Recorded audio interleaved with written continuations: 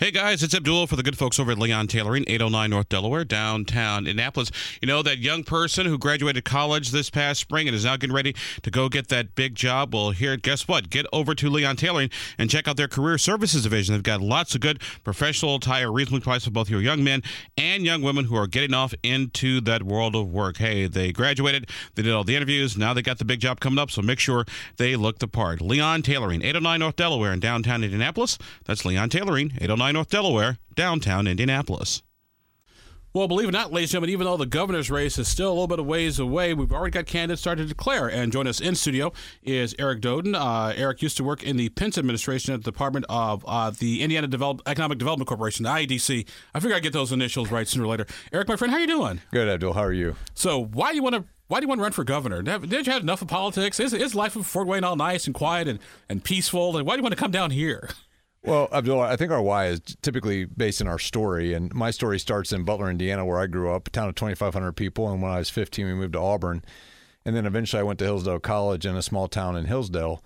And what I saw over the course of my life is the decline of these small towns. And 2 million people in Indiana live in these small towns. And I think it's important for us to have a bold vision where we can begin to see these communities come back and restore their main streets, restore community pride. And so we have a vision for not just the restoration of our small towns, but also our regions. Indiana is a summation of all of the parts of the entire state. And so really, to me, it's about restoration of communities and making sure that we have opportunities for people as they want to start and grow businesses, but also to attract and retain the talent that we have in this state. And that's a lot of the reason why I'm running. Tell us a little bit about your background. Yeah, so I grew up, like I said, in Butler, Indiana. Played a lot of sandlot baseball with kids, and if you'd have told one of us when we were playing baseball back in Butler that one of us would run for governor someday, I think we all would have thought that you were probably crazy. But we just grew up in this small town environment where we were just trying to figure the world out, and went to Hillsdale College and then went into business. And so I spent the first about 15 years of my career running companies. And then started my own business in 2011 after I had run for mayor of Fort Wayne, and really was inspired to run for mayor because of John Costas, who was a mentor and coach of mine who had really transformed Valparaiso. I used to live in Valparaiso, Indiana from 1994 to 97, and I saw that community grow and prosper, and I really wanted that for Fort Wayne. And so that's when I met Mike Pence during that time, and then he asked me to head up the IEDC. And while I was doing tours of our communities, just saw that how important it was for us to have community vibrancy throughout the state so that we could grow jobs and attract and retain talent in those communities. Tell us about your time at IEDC. I was there from 2013 to 15. It was a very dynamic and exciting time. I got a chance to work with a great gentleman named Victor Smith. And we just really focused on trying to make sure that we did as many deals as possible to grow jobs, but also that we focused on making sure that communities were revitalized and enhanced. And that's where we came up with the Regional Cities Initiative concept that allowed us to engage the private sector to envision where they wanted their community to be in the next 10 to 15, 20 years. And that really, we put $126 million into that program and did $1.25 billion of deals in 1 year, and really saw communities like South Bend, Elkhart, and Evansville and Fort Wayne just begin to grow and improve growth and population and community pride. And we want to see that spread out to the entire state of Indiana. How easy, difficult was it during the Regional Cities Initiative? Because one thing I noticed when I came to Indiana was people would say, well, I'm not from Indianapolis, I'm from Lawrence. Like, well, y'all look alike to me. I can't tell the difference. But a person from Carmel would say, I'm not from Carmel, I'm not from Fishers, I'm from Zionsville. And it almost sort of seemed like everybody was operating in their own silo. So how did you get these folks to get out of these silos and actually work together on stuff? Well, I think what we did is we put some money into the Regional Cities Initiative of $42 million that caused people to have a comprehensive regional plan. And when you're at the IDC, everybody wants you to invest in our community. And I think our basic message was we're willing to invest if you'll have a regional plan and you'll put yourselves together in a room and come up with a plan that will work for the entire region. Now every region is a little different. Some have 10 counties in the region. Some have 5 counties in the region. But what we saw was when we partnered together in this way and people began to partner as a region, really great things happened. And so that's part of the strategy behind regional cities, was to get people to think about things regionally, not just within their own community. The voice here is the voice of Eric Doden. Eric is an officially declared candidate for governor, even though the governor's race isn't until 2024. It's never too early to come on the radio show and get started having a conversation. We appreciate you being with us. I know one of the big challenges Indiana has right now is we're cooking like gangbusters on job commitments, but the question is always with the workforce. Do we have the workforce to do all the high-paying jobs and all the technical jobs that are coming here?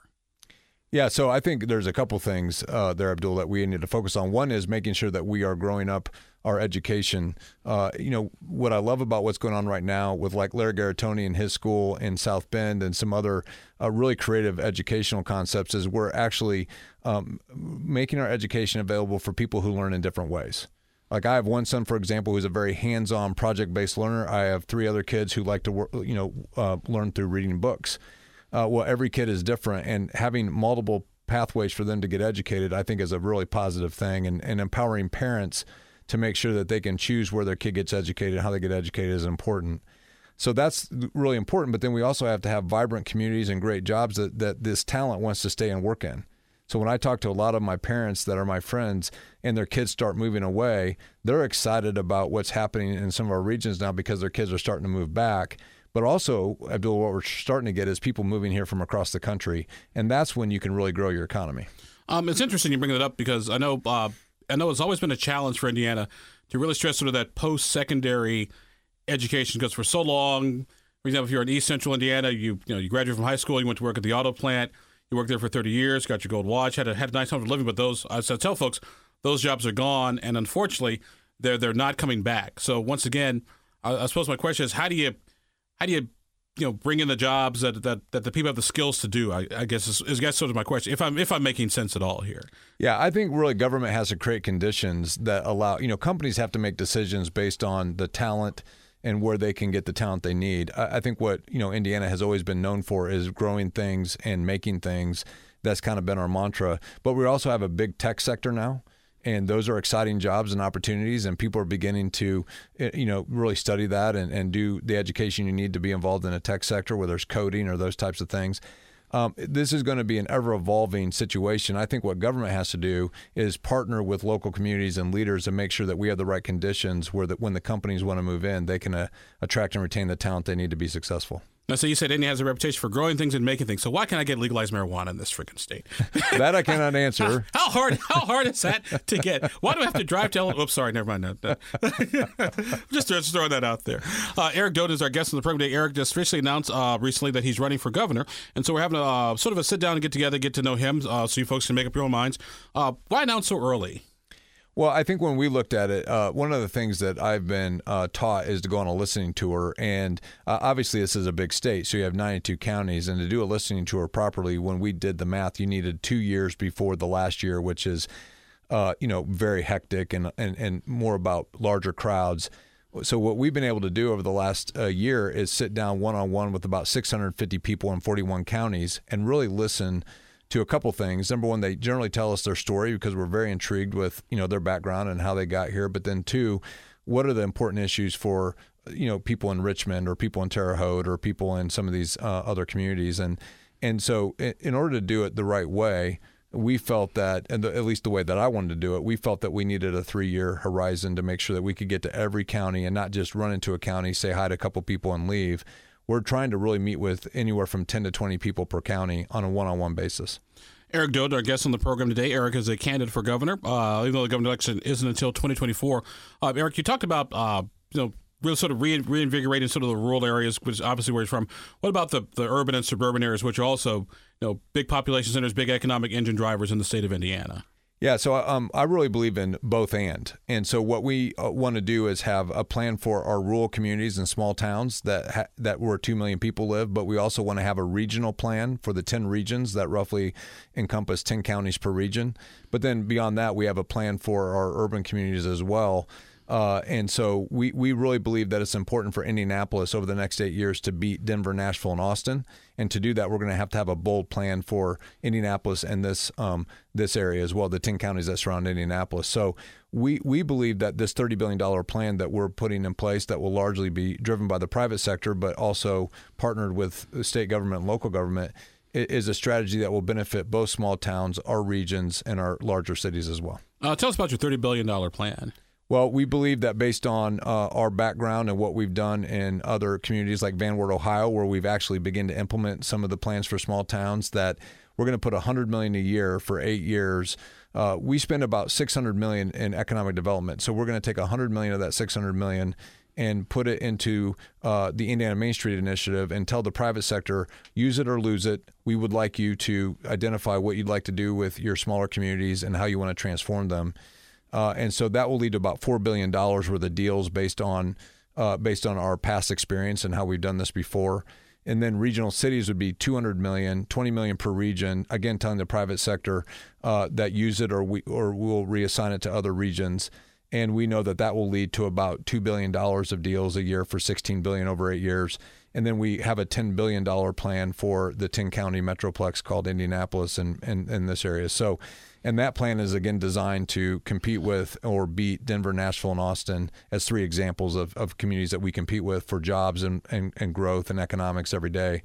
And so that's the $30 billion plan. To recap, $4 billion for small towns, $16 billion for the regions, and $10 billion for the 10-county metroplex called Indianapolis. I know it used to be when you talk about economic development, it was roads, it was bridges, it was infrastructure. I want to say now, from my conversation with my friends over at AIM, formerly Citizen Towns, they say it's now more sort of quality of life issues. It's parks, it's walking trails, it's art, it's theater. How does all that sort of fit from your perspective when it comes to economic development? Well, when I visit communities, like one of the things that we've seen is we have a lot of leftover assets from the Industrial Revolution that need to be cleaned up, and we didn't have a real good game plan for what happens when a factory leaves, and then they leave back this 200,000 square foot factory, or in like downtown Fort Wayne, we had a 1.2 million square foot factory that was just sitting there vacant and non-economic value added. So part of our view is we either need to clean it up. So in other words, tear it down and replace it with things that are economic value added, or we need to fix it. And so that, is part of the plan. You also, then of course, people are very interested in parks and trails as a quality of life measure, but you also have to have infrastructure. And some of that infrastructure is not seen, like sewer and water. And so it's a little easy to get, believe it's always going to be there, but we know that we have a lot of things that we need to fix, and we have a lot of communities that are fixing those, long-term situations with sewer and water. So it's a combination of all the above. I think you got to focus on the infrastructure. You have to focus on making sure you have livable communities, but also making sure that we clean up some of the things that we inherited from the Industrial Revolution. Where are you on schools and vouchers and choice and all other fund-related issues? Yeah, I'm a strong proponent of vouchers and school choice. I think parents need to be empowered for a couple of reasons. One is, like in our family, not every kid learns the same. And so we needed one type of school for one kid, and we needed a different type of school for some of the other kids. And I think parents are in the best position to make that decision. But I also think that it's really good and healthy when parents are engaged in the curriculum and making sure that they're engaged in what their kids are being taught. That to me is where education, when everyone's involved in education, I think we have a better educational system. Lately, the big issue prior to the pandemic has been the issue of teacher pay. Here in Indiana, lawmakers, they passed legislation directing an X percentage of dollars toward teacher pay. What would Eric Doden do with respect to teacher pay here in Indiana, seeing how primarily teacher pay is still, for the most part, a local issue? Well, we have some ideas on teachers' pay that we're just beginning to form, and I think there's going to be another conversation down the path that we can have with some of those ideas as we kick them off, but we're still in progress, and so I'd like to kind of wait, for that conversation with that. But I think in general, we need to make sure that our, teachers' pay is competitive, that people want to stay in the industry. One of the concerns I've heard from superintendents, I just talked to one last week, that they're beginning to lose some teachers to the private sector. And of course, that becomes a challenge because we need to have really good, healthy teachers that teach our kids. So we need to make sure that we do a good job of attracting and retaining our teacher talent. And also that we have an understanding of some of the tools that are available at the local level for teachers' pay as well as the state level. So there are tools available at the local level for teachers' pay to be increased that are an opportunity to be used as well. Eric Doden with us for a few more minutes on the program today. Eric officially announcing his candidacy for governor of the great state of Indiana. Obviously, you're Republican, duh. But obviously, there seems to be sort of this sort of back and forth, almost sort of tension between the business Republicans, or quote unquote the establishment Republicans, as my colleague Rob Kendall calls them, versus more ideological Republicans. Where are you in all that, and how do you bring your party together? Because Republicans have basically run Indiana for almost like 12, 16 years, but as I jokingly say, nothing lasts forever. Yeah, that's correct. And I think what we need to be is the party of ideas that bring people together, that inspire people. I think one of the things I've really enjoyed about going around to all 92 counties, I've been at 41 of 92 so far, but I've been in 92 when I was at the IEDC, with Indiana Main Street Initiative and things like this, of how excited and inspired people get about what they can do to improve their community. You know, what we've learned when we studied how people went from one of the worst economies in the country to one of the best economies in the country, it was about strong leadership at the local level. And I think one of the things we need to do as state government is empower people at the local level to envision a bright future and then execute on that plan. And a lot of times what I see, Abdul, is they have a really good plan, but their execution is either taking too long or not there. And so we want to inspire them to not just have a vision, but to execute on the plan and make sure we're a good partner with them to execute on that plan. Obviously, we've got a couple minutes left here. You're officially in the race for governor. Suzanne Crouch may get in the race. Trey Hollingsworth may get in the race. Todd Rokita may get in the race. And there's always what I call the TBA person, the person no one's ever heard of yet, who may pop in. What makes an Eric Doden candidacy, governorship different than those names that I mentioned? Well, I think it's really kind of going to come down to bold vision. I think if you look at, I think most of us, if not all of us, I know I am as ardently pro-life. We're going to be, pro-school choice, and, we're going to be a lot of the same, pro-marriage, and, those issues we're going to be aligned for most part. There may be a few that aren't, but I know I'm in the camp of those things. And so I think those are going to be similarities. I think where it's going to come down to is the vision and bold vision of where we think we can take, these communities. And we've never seen a vision for our small towns. And we were the first ones to pitch, in 2013 to 15, a vision of regionalism and how we can get our regions to work together. And we want to re-implement that strategy that we had back in 2013, 2015. So I think what, voters are going to have to do is look at the visions of each candidate and say, which vision, which person do I think will execute that vision? And we have a very strong track record of doing the execution part, not just pitching a vision, but getting it done. All right. Well, our guest on the program today has been Eric Doden. Eric officially announcing his candidacy for governor. This is not the last time you hear from him on these airways. So, Eric, my friend, is always good to chat with you. Thank you very much. Looking forward to future conversations. Thank you, Abdul. This podcast was produced and edited by Chris Spangle and Leaders and Legends, LLC. If you're interested in starting a podcast or taking yours to the next level, please contact us at leadersandlegends.net.